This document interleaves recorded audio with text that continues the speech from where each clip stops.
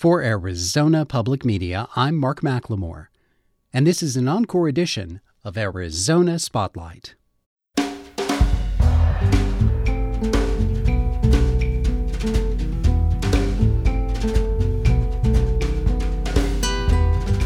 Coming up, measuring the metrics of loneliness and other impacts of pandemic life.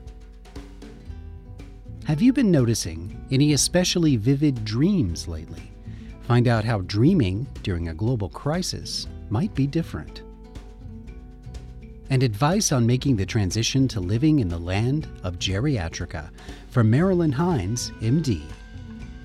Those stories are next on Arizona Spotlight.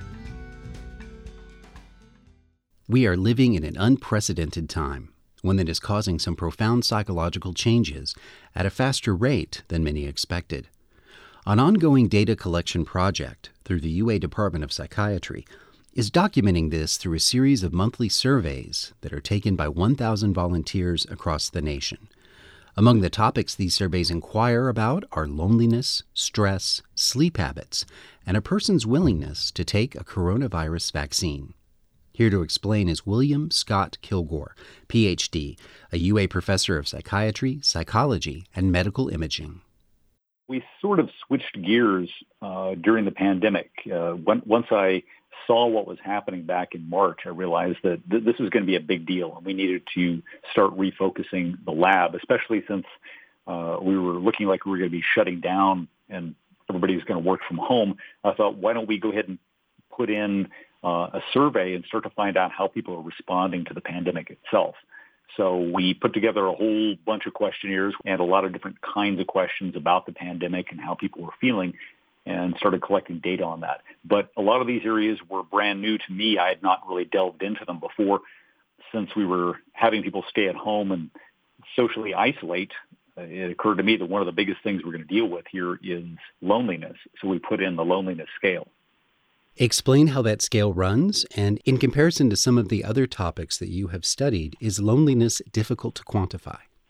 Well, this is a standardized metric that has been used in many different studies over the years. So we focused in on one called the UCLA Loneliness Scale, and it's a 20-item scale. It has a lot of different questions about how you feel when you're alone, how you feel if you have somebody that you can turn to and talk to about problems. Do you feel close to other people? Do you feel left out in your life? Do you feel like you have good relationships with other people? And then you just rate how you feel on those 20 items, and it gives you a nice standardized score that tells you probably how lonely you are compared to other people. And so we used a cutoff score that has been published previously to identify people that were probably experiencing some level of loneliness in their life. What sorts of results have you been seeing? I mean, what can you share from the data that you've collected at this point? Yeah, we started collecting the data back in April of this year once we realized that the pandemic was going to be a very big deal. And we've done that every single month since then. So we get about 1,000 people that take our survey each month. And we have 6 months of data that we've analyzed fairly intensively now. And we looked at their loneliness scores month by month. And what we've seen is that as the pandemic has continued, the rates of loneliness have continued to increase month by month, almost in a linear pattern. We know that people were feeling lonely before the pandemic, that compared to rates 20 years ago, most people say that they're much more lonely than they used to be. But once the pandemic began, we saw that it really surged in that first month that we all had to stay home and socially isolate. But then people started to realize that the pandemic wasn't going anywhere, and it was continuing on month by month. So we divided our sample out into those who were under a lockdown and those who were not under lockdown status at the time that we collected data. And what we found was that those who are under lockdown are showing a much more severe increase in loneliness. So early on, back in April, about 43% of the population was meeting a cutoff that said that they had high loneliness. Over that 6-month period, that 43% has now increased up to about 64% of those who are under lockdown are reporting that they're having a very high level of loneliness. But even those that are not under lockdown are also showing loneliness. We're still getting rates about half the population that's not under lockdown is also reporting lonely. So really everybody is feeling much more lonely than they did before the pandemic at this point. There are those people that I'm sure you probably know some, or you've seen it online, people who say, I can stay alone forever, that I'm okay with this. And if anything, people who feel relieved of the social obligations that they used to have pre-pandemic. And that's the thing with loneliness is that, loneliness is not simply just the social isolation. It's not just being away from people. It's really how you interpret that. So for some people, they like being alone and they thrive being alone. And so it really isn't a problem for them. But for the person who perceives the world as being non-supportive, as being as though they don't have enough friends or family or people that love and support them, those are the people that feel lonely. And so that's really how we define loneliness, is sort of like a hunger for that social contact, a hunger for that love and that support from other people. And there are individual differences. Some people just don't need as much of that as others. Tell me a little bit about how pandemic sleep habits are changing and how that's affecting people. Well, we conducted another study several months ago where we were looking at how people sleep. And one of the questionnaires we gave them looked at the fears that they had of the pandemic. We hypothesized that, being afraid of the virus was probably going to be affecting people's mental health, that fear was going to lead to anxiety and depression and even suicidal ideation. And so one of the things we looked at was the role that lack of sleep may play in that suicidal ideation. And so we collected data on people's insomnia. And what we found was that, yes, if you're more afraid of the pandemic, you also tended to be higher in your suicidal thinking. But really, most of that was being driven by your sleep habits. So if you were getting a good night of sleep every night, those individuals really didn't seem to be having as much suicidal thinking. But if you were not sleeping well, it really is the fears driving your sleep problems, and then those sleep problems in turn influencing your mental health and your suicidal ideation. And we've been looking at resilience during the pandemic, and one of the major factors in that resilience and your ability to bounce back from this terrible thing that we've all gone through is the amount of sleep that you're getting. People who are sleeping better are actually coping more effectively. They have, less depression, less anxiety, and a more positive outlook overall. What kind of data have you seen regarding how people are reacting to the availability of a vaccine against coronavirus? Yeah, we started collecting those data last month. We wanted to find out in the very first month that the vaccine became available, how were people feeling about it? And so we administered a survey to about 1,000 people last month to get their opinions on it. And what we were finding is about half of people say that they're not willing to get the vaccine, even if it became available to them, that they would not be willing to take it at this time. And then we also asked a question like, how afraid are you of the vaccine? And again, about 40% of people, 45% or so, said that they were very afraid of taking the vaccine. So there's a lot of fears and a lot of concerns out there. So what we found in the survey was that being afraid to take the vaccine was actually highly predicted by greater political conservatism. So the more conservative you were, the more afraid you were to take the vaccine, and being female. So females were actually less willing to take the vaccine itself, and also being of non-white ethnicity, having greater anxiety and a lower annual income and lower formal education. So that was the various factors that when you combine them together, those are the people that said they were most afraid of the vaccine. On the other hand, the willingness to actually take the vaccine if it's offered to you was predicted again by being more liberal, having a greater fear of contracting the virus itself, being male, having more education, having higher income, and having less psychological resilience, and being white and older. So it's kind of a combination of different factors that play into it, but the strongest one really was your political liberal versus conservatism seemed to be driving most of it. My guest was William Scott Kilgore, Ph.D., a professor of psychiatry, psychology, and medical imaging, and the director of the SCAN Lab at the University of Arizona.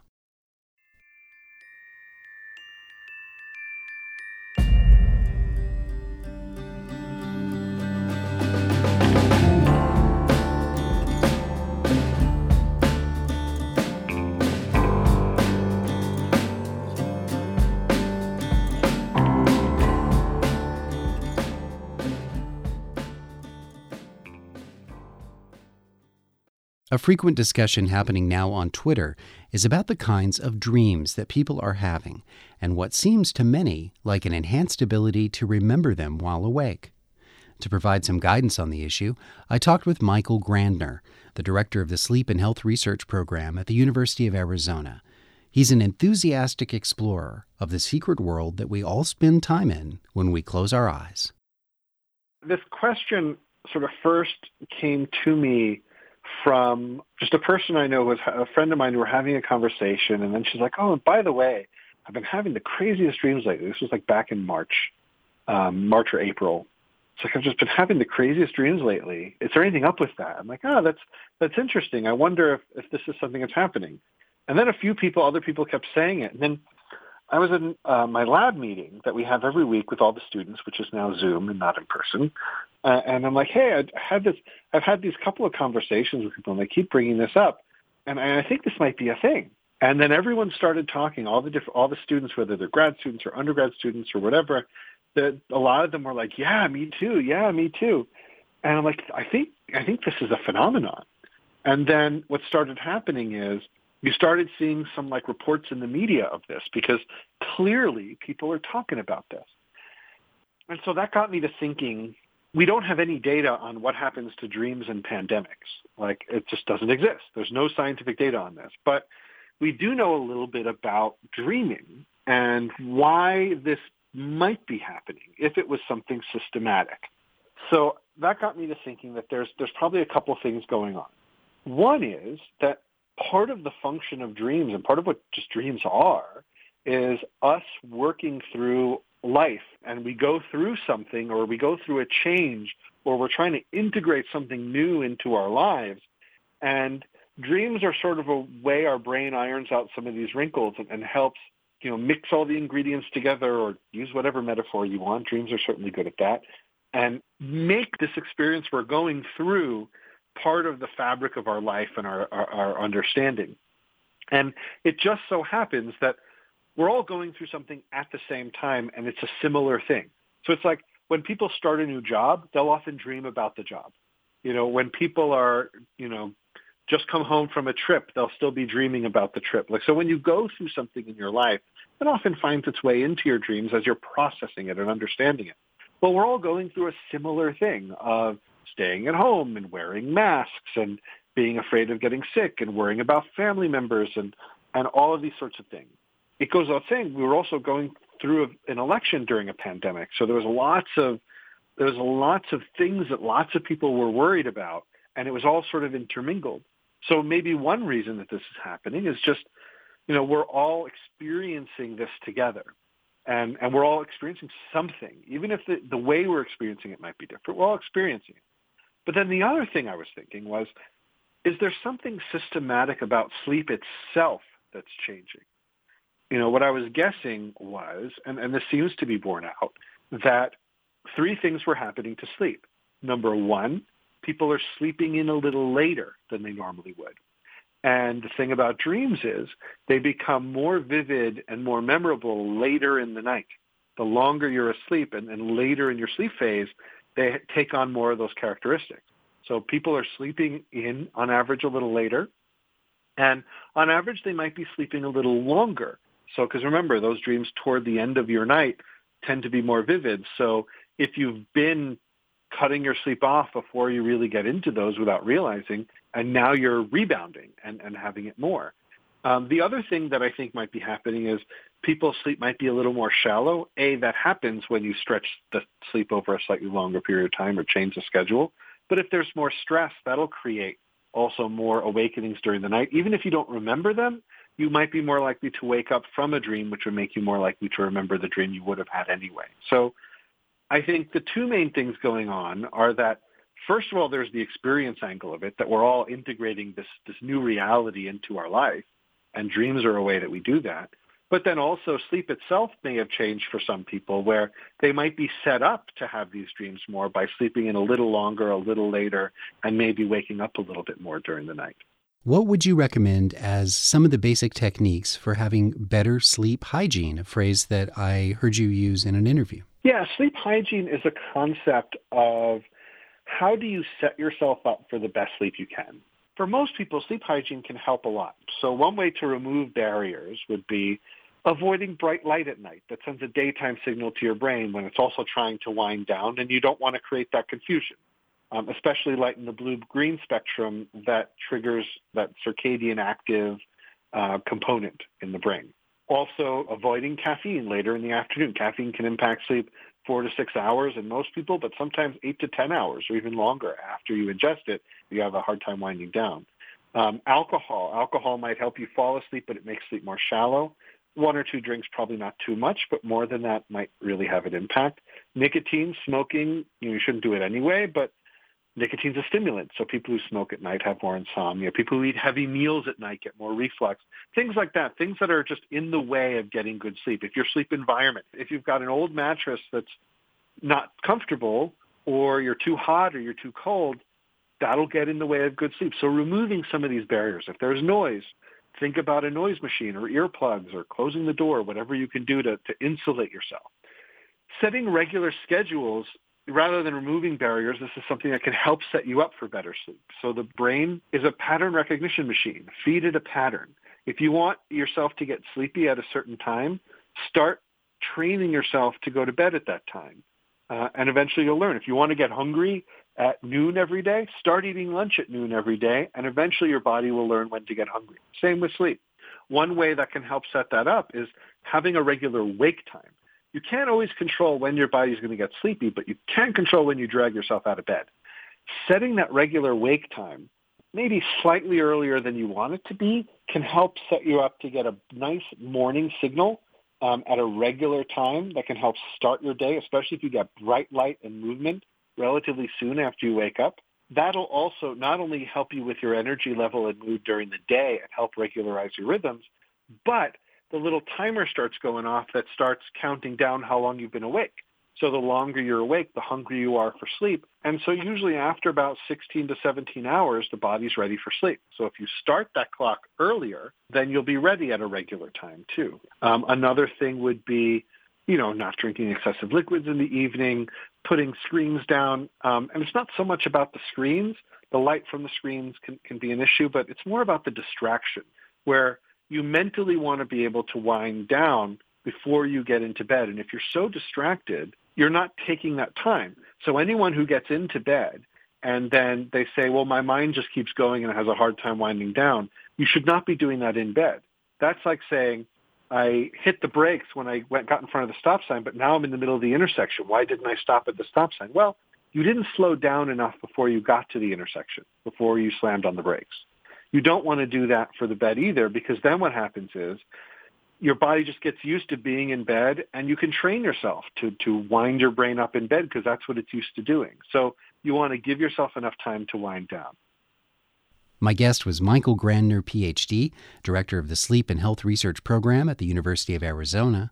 You can find links to explore his research on the Arizona Spotlight page at azpm.org.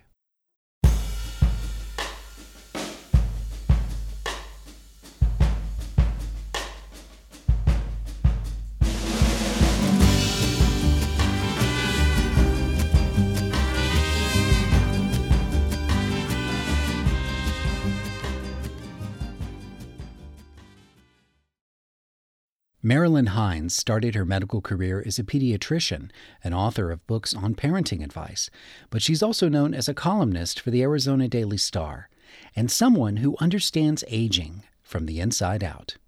Now at age 90, Hines is celebrating the release of her book, A Traveler's Guide to Geriatrica, a journey into the changing land of aging.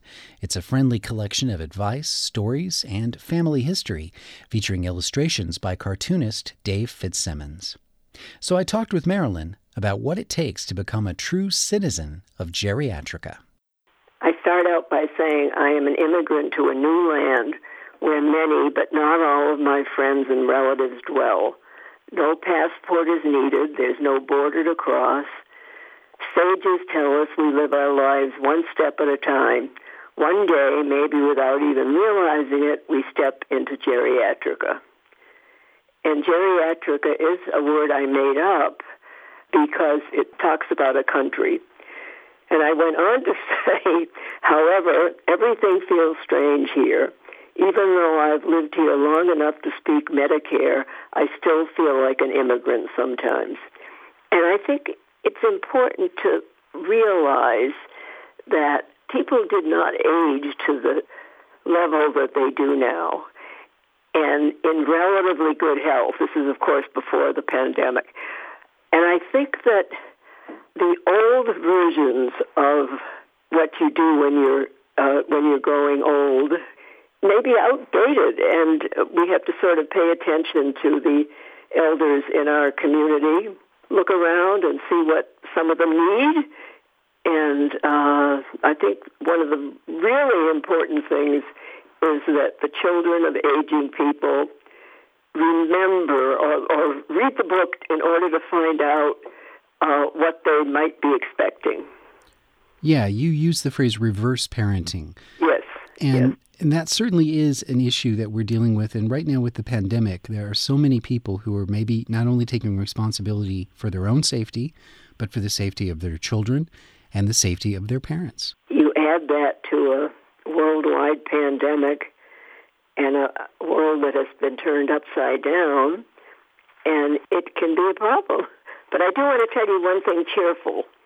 2 years before his death, I asked my father what it was like to grow old, and he replied, "Every day over 80 is pure velvet. I plan to cuddle up in each velvet day I have, and what makes my day velvet is the privilege of still being somewhat useful to others. For this, I thank my readers." Little maudlin, but... Well, I wouldn't call it maudlin. I call your father's sentiment very comforting. Okay. Now, I have to ask you two questions. How old are you? Yeah, I'm 51 now. Okay. Just turned 51. You have children? No, I do not. Okay. 51, of course, is a mere child to me. Because there is a big change when you become a nonagenarian. Oh, by the way, you know that David Fitzsimmons illustrated the book. And Yes. when I wished him a happy birthday once and told him that I was becoming a nonagenarian, he said, "The term nonagenarian may be accurate, but it sounds like non-fattening or non-violent, a form of subtraction rather than glorious addition." Yes. I prefer my invention, sapiagenarian, derived from sapienti, Latin for wisdom. So that's kind of a nice term. It sounds a little better. Yeah, it does. There's a really cute illustration in your book of a child telling someone that their grandfather is an octogenarian. Yes. And imagining him with 8 octopus-like legs. Well, Fitz is one of Tucson's glories. He's great. He's a visionary. Yeah, really. Okay, let me see where we were, if I have any nice quotes for you. Here's a new word, elder-proof. Like child-proofing, elder-proofing our home and life starts with prevention. And I go into how you do make your house safer. Yeah, and another aspect of that is you made the decision to move from the home where you had been living by yourself to making a transition to an assisted living home. It wasn't assisted living, it was independent living, but you're right. Independent living. Yep. And in the process of doing that, you looked at your book collection, for instance, and you made some arrangements to have those books taken care of. And not everyone does something about their household contents, and then that becomes a burden on their children when the day finally comes that they pass or change living situations. So I think that was really neat how you addressed that situation head on. And that's, I think, an example of the sort of forward thinking that you promote in Geriatrica. Thank you. It's very interesting because it would be so easy to have backwards thinking. But I did try to figure out how to help my fellow elders. And the way things are going now, it is really a privilege to be in relatively good shape at an old age. And when people ask me, what are the factors that enable people to grow into old age, the first thing is good genes. So you have to pick your parents well. But the second thing is money. because your parents have to have enough money to feed you properly to see that you're educated. And the third is just luck, because you didn't